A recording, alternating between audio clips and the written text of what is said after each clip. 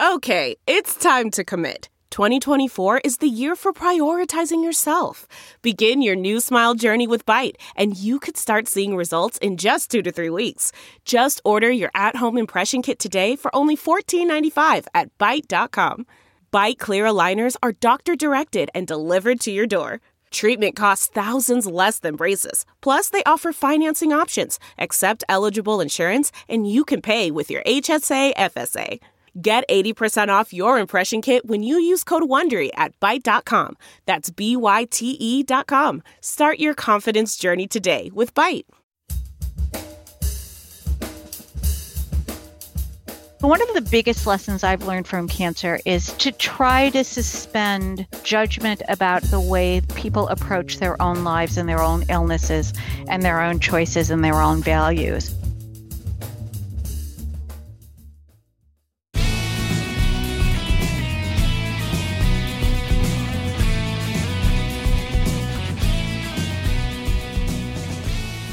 From Offstrip Media, I am Matthew Zachary, and this is Out of Patience. On the show today, a luminary in the annals of cancer advocacy, the one and only Gwen Darien. While she may be the EVP for Patient Advocacy at the National Patient Advocate Foundation and the Patient Advocate Foundation, her story runs much deeper, 30 years deep, in fact, into the past, where a young, passionate student of photography and contemporary art had her life interrupted with a cancer diagnosis and found herself on a different path, one born of her own condition, but not one to define her. Gwen is the creative force behind not one, but two groundbreaking cancer magazines, MAM, MAMM, a women's magazine for anyone whose life has been affected by breast cancer or reproductive cancers, and CR Magazine, the official publication of the American Association of Cancer Research. No small doings here, folks. Throughout the course of our conversation, I make continued reference to a recent commentary she published with the National Academy of Medicine about her life's work in 3 chapters. There's a link to that in the episode description. Now, I mean this sincerely. Gwen has been a hero of mine, a source of inspiration, and a mentor who's shown me how to truly make the most of the time we have been given. Enjoy the show. Gwen Darien, thank you so much for joining me here on Out of Patience. I am so excited to go down the rabbit hole with you as early 90s survivor trendsetters, one might argue. But my first question is it Gwendolyn? Is it Wendy? Or is it just Gwen? I always want to ask Gwens that question.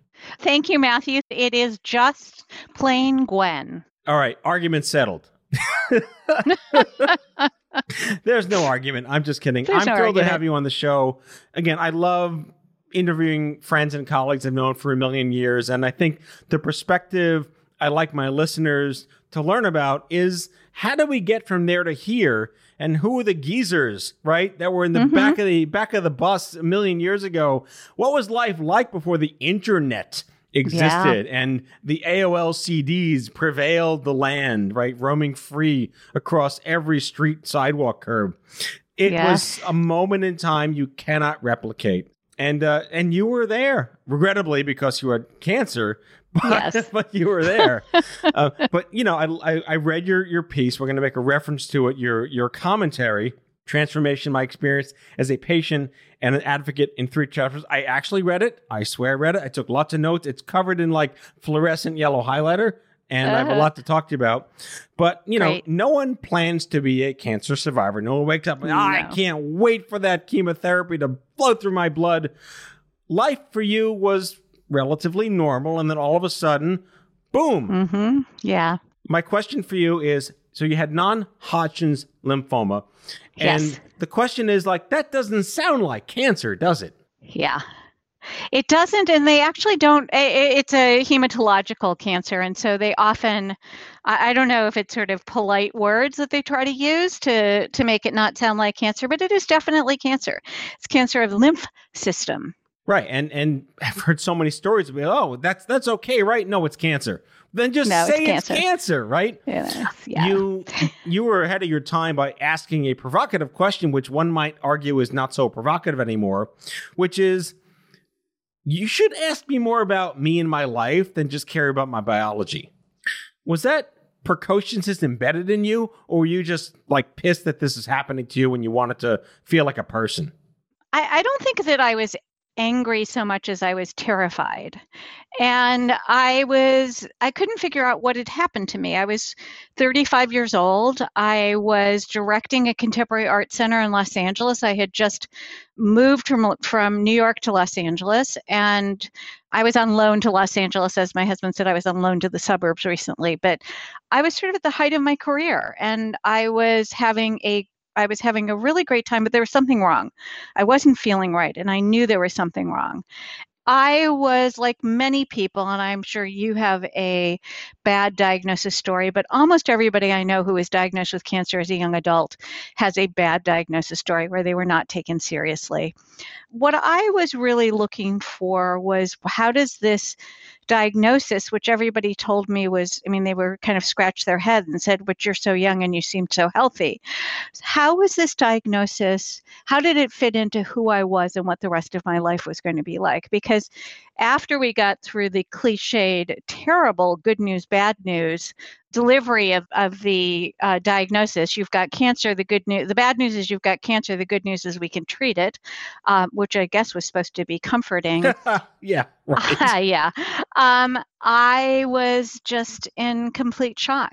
I was in the land of the sick. And as Susan Sontag wrote in her great book that so many of us read at that point, Illness as Metaphor, all of a sudden I went from the land of the very healthy young adults to the land of illness where it was very alienating, and I was not like any of my peers or any of my family or anybody else for that. It was just a very profoundly disorienting, disconnecting, and terrifying experience. And I think the other thing that happens is when you're in the middle of treatment, and I'm not sure if you had a similar situation, but you're sort of in the middle of the treatment, you just kind of get into the middle of the treatment rhythm, and you don't really think about it as much as you do afterwards. And so I don't think I thought about it as much during that time, but afterwards I'm like, wait a minute, what just happened to me? How did that happen? How did I get through this? What am I going to do next? And what is my life going to look like? I was 36 years old when I finished cancer treatment. So there were so many things going around in my mind, and there were so many things going around, I assumed, and other people had similar experiences, that I really needed to connect with those other people. I really needed to be able to give meaning and to an experience that felt so like it could be very meaningless. And one of the things that propelled me from the beginning was the idea that, and I've written and thought about this a lot, that cancer was not a gift. I hate that. Happy birthday. Yeah. I hate that way of looking at it, but it did absolutely change my life. And so if it was going to change my life, I had to think about how I could give meaning to that change. And that's when I started asking questions. And that's when I started thinking about what that experience meant to other people. And that's when I started trying to connect with people to help be part of a community, to help inspire a community, to create a world and to create something around me where I could help do something different for people who came after me and people who came before me. And I couldn't just go back to my regular life. I was directing a contemporary art center at that point. It just didn't seem like what I should do at that point. And how many AOL CD fake accounts did you create in the 1990s to build that community? I'm totally kidding. I actually never did. And I didn't even have a cell phone for a while until one time I was in a meeting and standing next to phone booths with my phone card thinking, this is absurd. What's a phone booth? I'm going to go get one of those. Get one of those giant phones that you can barely carry around in your purse. I mean, this is ideally a young adult cancer story, and I want to focus on that because, we always talked about how, actually, I'll say it this way. A lot of the feedback I got, possibly negative, was, well, why is young adult cancer so special? It wasn't so peachy in my 70s. And my first response is always, if you have to ask, you'll never know. But the real response is that it's not better or worse, it's different. And I don't want to skip over the fact that you said something very important and passionate to who you were and who you are, which is the arts. You had a career in the arts. It's your passion, It's your purpose, and that was interrupted.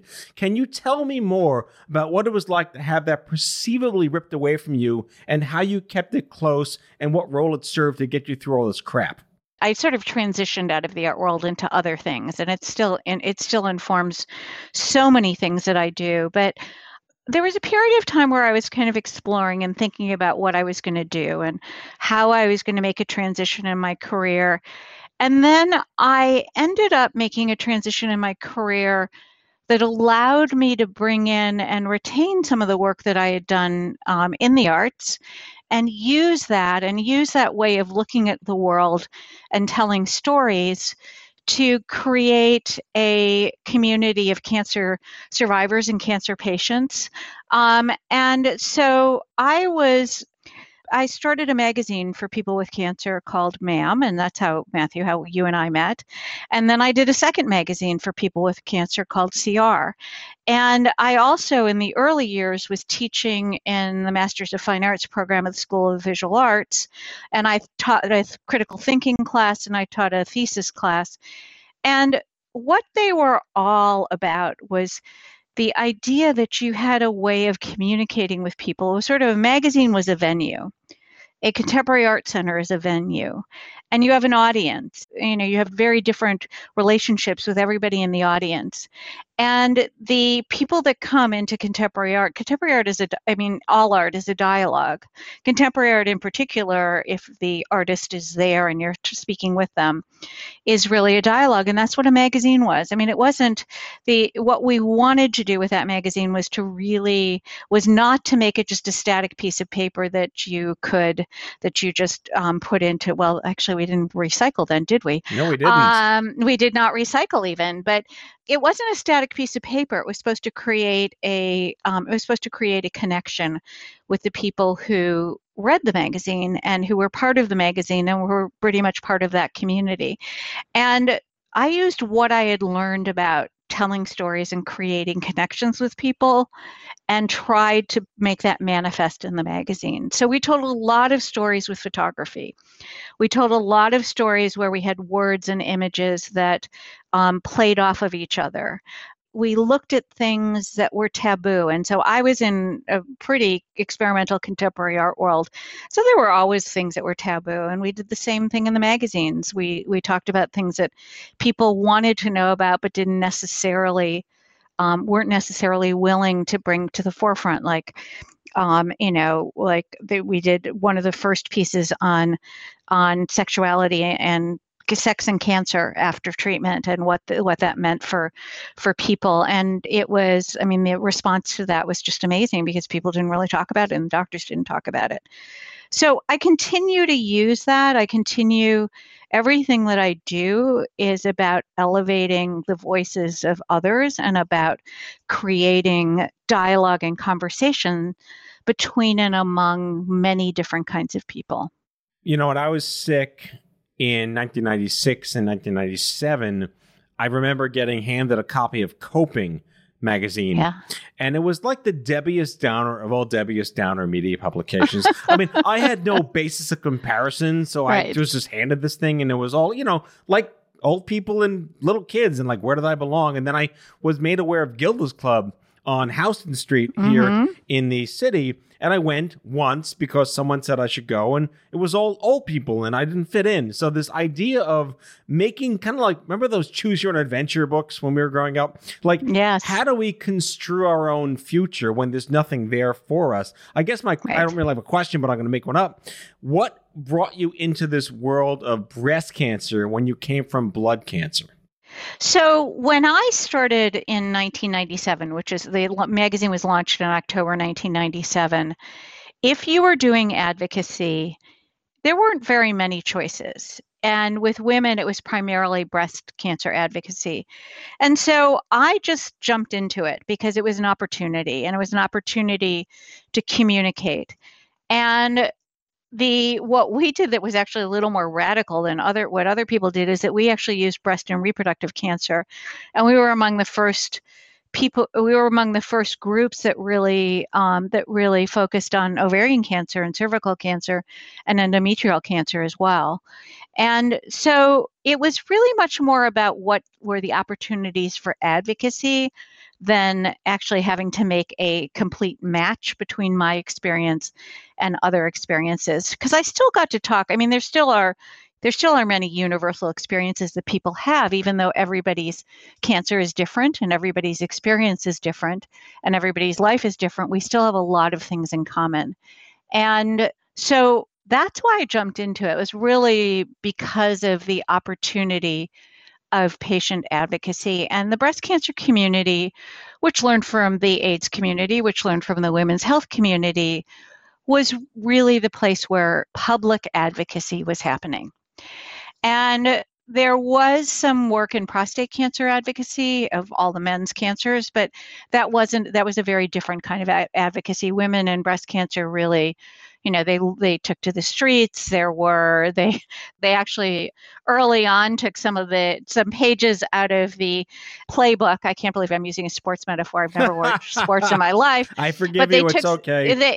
They took some pages out of the HIV/AIDS activist group and actually chained themselves to the, I'm not sure if it was the fences of Genentech for access to a drug that was helpful for a particular kind of breast cancer. But one of the things that was the central focus, and the thing that really resonated with me, was to destigmatize cancer and destigmatize the idea that you had cancer and that you weren't going to say that you didn't have an illness, that you had to whisper what it was, and to really make it okay to talk about what you were facing, and okay to talk about all the facets of what you were facing, not just the physical impacts, the emotional impacts, the daily living impacts. And that's what really drew me to it. And then after a number of years, I had the opportunity. I wanted to start a new magazine, and I really wanted to do all cancers, and then all cancers, and then also include men and women. And at that point, I'd also gotten more interested in some of the cancer research activities. And so I was fortunate enough to be able to start a new magazine at the American Association for Cancer Research called CR Magazine. And so that's why I started there, was because that was a place that one was able to start. But I always said that I was a survivor of non-Hodgkin's lymphoma. And then the irony is that 20 some years later, I had breast cancer. And then a few years after that, I had endometrial cancer. So sort of had two of the cancers that I started my early advocacy work around.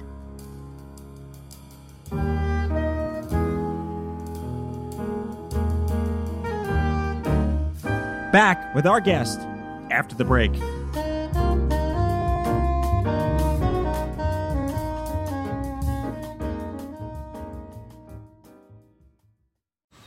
Man, that sunset is gorgeous. Grill, patio, sunset. Hard to get better than that. Unless you're browsing Carvana's inventory while you soak it all in. Oh, burger time. So sit back, get comfortable. Carvana's got thousands of cars under $20,000 just waiting for you. I could stay here forever. Carvana, where car buying meets comfort meets convenience. Download the app or visit Carvana.com today.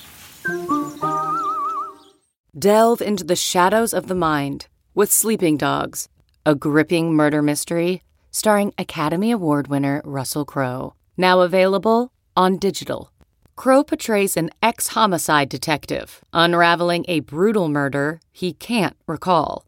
Uncovering secrets from his past, he learns a chilling truth. It's best to let sleeping dogs lie. Visit sleepingdogsmovie.com/Wondery to watch Sleeping Dogs, now on digital. That's sleepingdogsmovie.com/Wondery. CarMax is putting peace of mind back in car shopping by putting you in the driver's seat to find a ride that's right for you. Because at CarMax, we believe you shouldn't just settle for a car. You should love your car. That's why every car we sell is CarMax certified quality, so you can be sure with upfront pricing that's the same for every customer. So don't settle. Find love at first drive and start shopping now at CarMax.com. CarMax, the way car buying should be.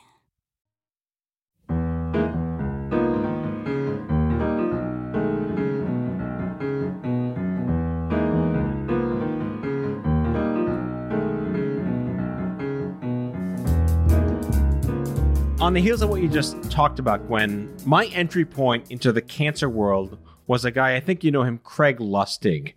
Mm-hmm. And Craig he went to my alma mater. He's bald, Jewish, from New York, grew up in New York City, and had brain cancer. Talk about niche peer community. He sought me out, and he asked me a blatant question. It's like, you should be a cancer advocate. And I said, what the hell is a cancer advocate? Do you remember a time when that word didn't even factor into your head? And then you now, in your piece, you talk about how you've now sort of built the environment and the ecosystem for people who followed you. I like to say, so it sucks a little less. I think it sucks a lot less for what you put together. But I guess if you're looking in your rearview mirror at this point, here you are X many years later, 3 cancers later, it's no small potatoes to start like 2 major cancer publications and work for AACR, the American Association of Cancer Research. That is an extraordinary organization that will be profiled on the show at some point. Did you say, like, how'd I get here? How am I still here at some point? Yeah, I guess so. I mean, it's so funny because I had a conversation with one of the people on our team, and I am currently at the Patient Advocate Foundation and the National Patient Advocate Foundation, actually currently and forever, I should say. And I lead the patient advocacy and engagement and education program there, which is the dream of all my dream jobs, which is to work at this intersection of direct patient services and really healthcare system change. And so one of the young people on our team, I hate saying my team, but our team, said to me, "You've had an epic life." Now, this is a young person saying epic, and I started to say to her, yeah, but except for those 3 cancers. And then I realized that was actually the wrong way of looking at it. And I reframed it for the past couple of years into yes and. And so I've tried to take but out of my vocabulary. So yes, and I had 3 cancers. And I got married later in life and have an incredible life partner. And I was not able to have my own children and have the most amazing stepchildren who I've known now that have more than half of their lives. So I've started to think about it as an and. So whether that means it sucks less or whether it means it just is the way that my life path has gone, I'm not sure I ever really saw the end. When I started, I didn't have a path in mind. I also have been very fortunate in being able to really create every job I've had and to pull together groups of people to work towards a very similar goal. The underlying value of everything that I do is around equitable access to affordable quality healthcare for all. So it's all about equity. It's all about social justice. It's all about healthcare as a right. It is about learning. I learn every day, and I don't just learn one thing. I learn multiple things. And I keep on growing this group of people from whom I learn all these extraordinary things. And I try to do this all within the framework of our socio-political framework, which is which is more than a little disturbing right now, but it is also energizing me even more to do the work that I'm doing now because of the threat to equitable, affordable, quality healthcare. Is it even possible, though, that your colleague just thinks you're epic in general, irrespective of your cancer? Like, take the compliment, Gwen. Take the compliment. I think so. Well, that's how I chose to. I think so, because I told her that, and she was laughing. Yes, I think so. I think so. She's very fantastic. But it is, as a cancer survivor, my first response was, but. Right. And then I thought, no, my first response should be and. I want to go back to, again, your piece that you wrote. You had cancer 3 times. You had non-Hodgkin's lymphoma, breast cancer, and the endometrial cancer. The first time you never felt like you were heard as a person. The second time you kind of went in unprepared, but it happened again. And the third time, it's like if I had a third kid, there'd be no photos. They'd be invisible. Like the first 2 were taking up all my time. Good luck raising yourself. When you walked in there, I read that your doctor said endometrial, it's the boring cancer compared to what you've been through. Do you still feel like you're treated like a person? Yeah, I think that so. The difference between the 3 times, I had a very caring physician the first time I was diagnosed. It was a very different time, and there were very different relationships between physicians and their patients. We were really patients then. We were really not people. But he was very caring, and he was an excellent doctor. I absolutely wish that there was more continuum of care. There was more of a transition. There are things that I wish would have happened in my treatment, but I don't blame any individuals. I think it was really the system at that point. I think about it today. You go into the doctor today, and my doctor, my current oncologist, she'll turn the EHR towards me and her laptop towards me, or computer towards me, so that we can look up things together. And that makes me feel comfortable that she's a really fantastic doctor. 25 years ago, if my physician would have suggested he didn't know something, I would have thought, I've got to find a new person. He doesn't know everything. That's the way that it was then. So I think I want to make sure I don't blame him. I do blame my internist a little bit at that point for not taking me seriously, but the oncologist really did. It was a very different time. I think for my second cancer, when I had breast cancer, which was related to the irradiation that I had to my chest for my first cancer, it was so strange to go from being a kind of public cancer survivor and a very long-term cancer survivor, because it was 20 years, and then all of a sudden be a public cancer patient. And I called up one of my friends who is a surgeon, and I said, I've had this diagnosis. What do I do? And he wasn't in New York, and I said, who should I go see? And I knew so many of these doctors so well.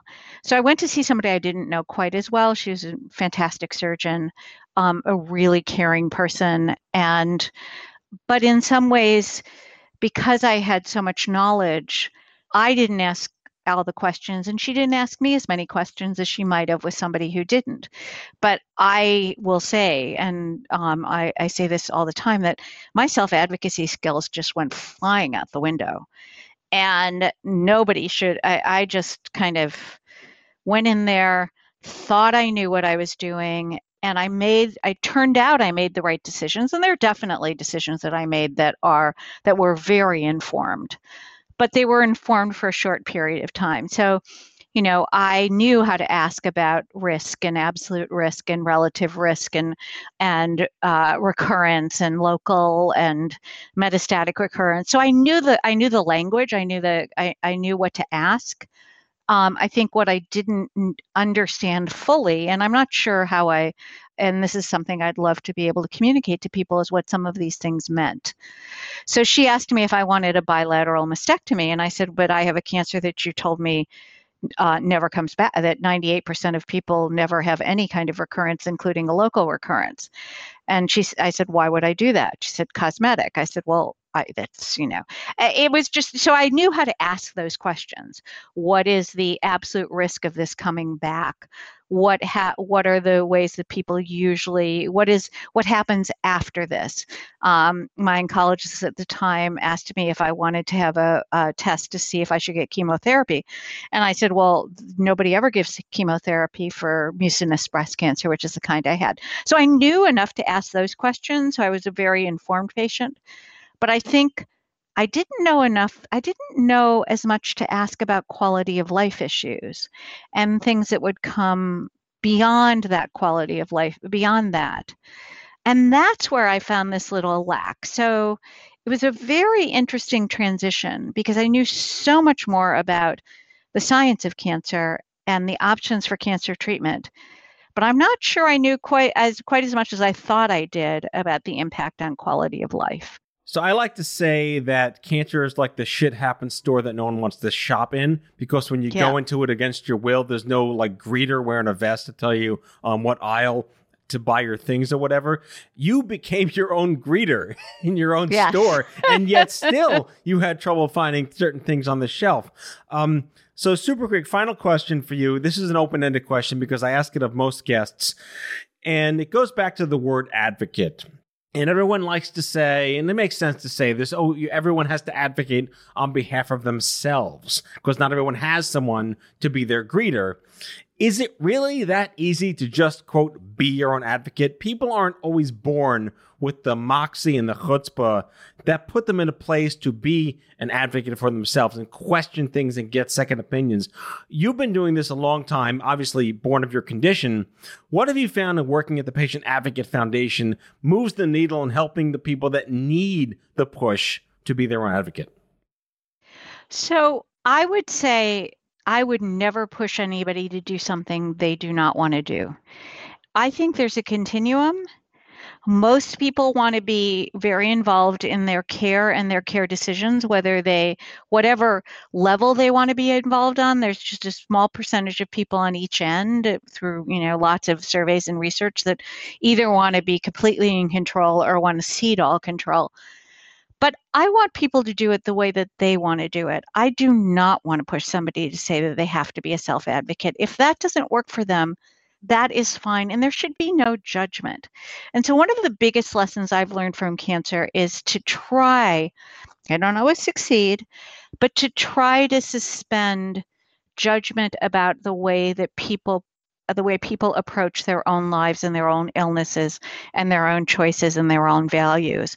So what I try to do, and what our case managers and the people who work in direct patient services try to do, is we try to get people to articulate what their values and their goals are, and then think about how they want to go through their experience of illness and recovery or chronic illness based on those values and those goals.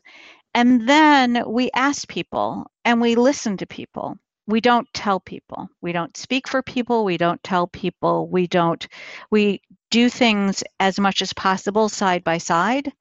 But there are times and there are people who don't want to do that. So I want to make sure, and I think we've gone a little bit too much to this, you have to be a self-advocate end of the spectrum, of the continuum. I think we're swinging back a little bit. But I think it is really, really important to ask people what they need in the place where they are at that moment. And that can also change. It can change weekly, it can change monthly, it can change over the continuum of illness. And so self-advocacy, yes, is it helps you get good care, but somebody advocating on your behalf can also help you get really good care. And I've done it for family members. I've done it for friends. I've also had people do it for me. And in this last 6-year period or 7-year period where I've had these 2 other cancers, I've had people advocate for me as well. So I think it's really important not to be black or white about it. I think it's really important to ask people what they want and try to help them get it as much as you possibly can.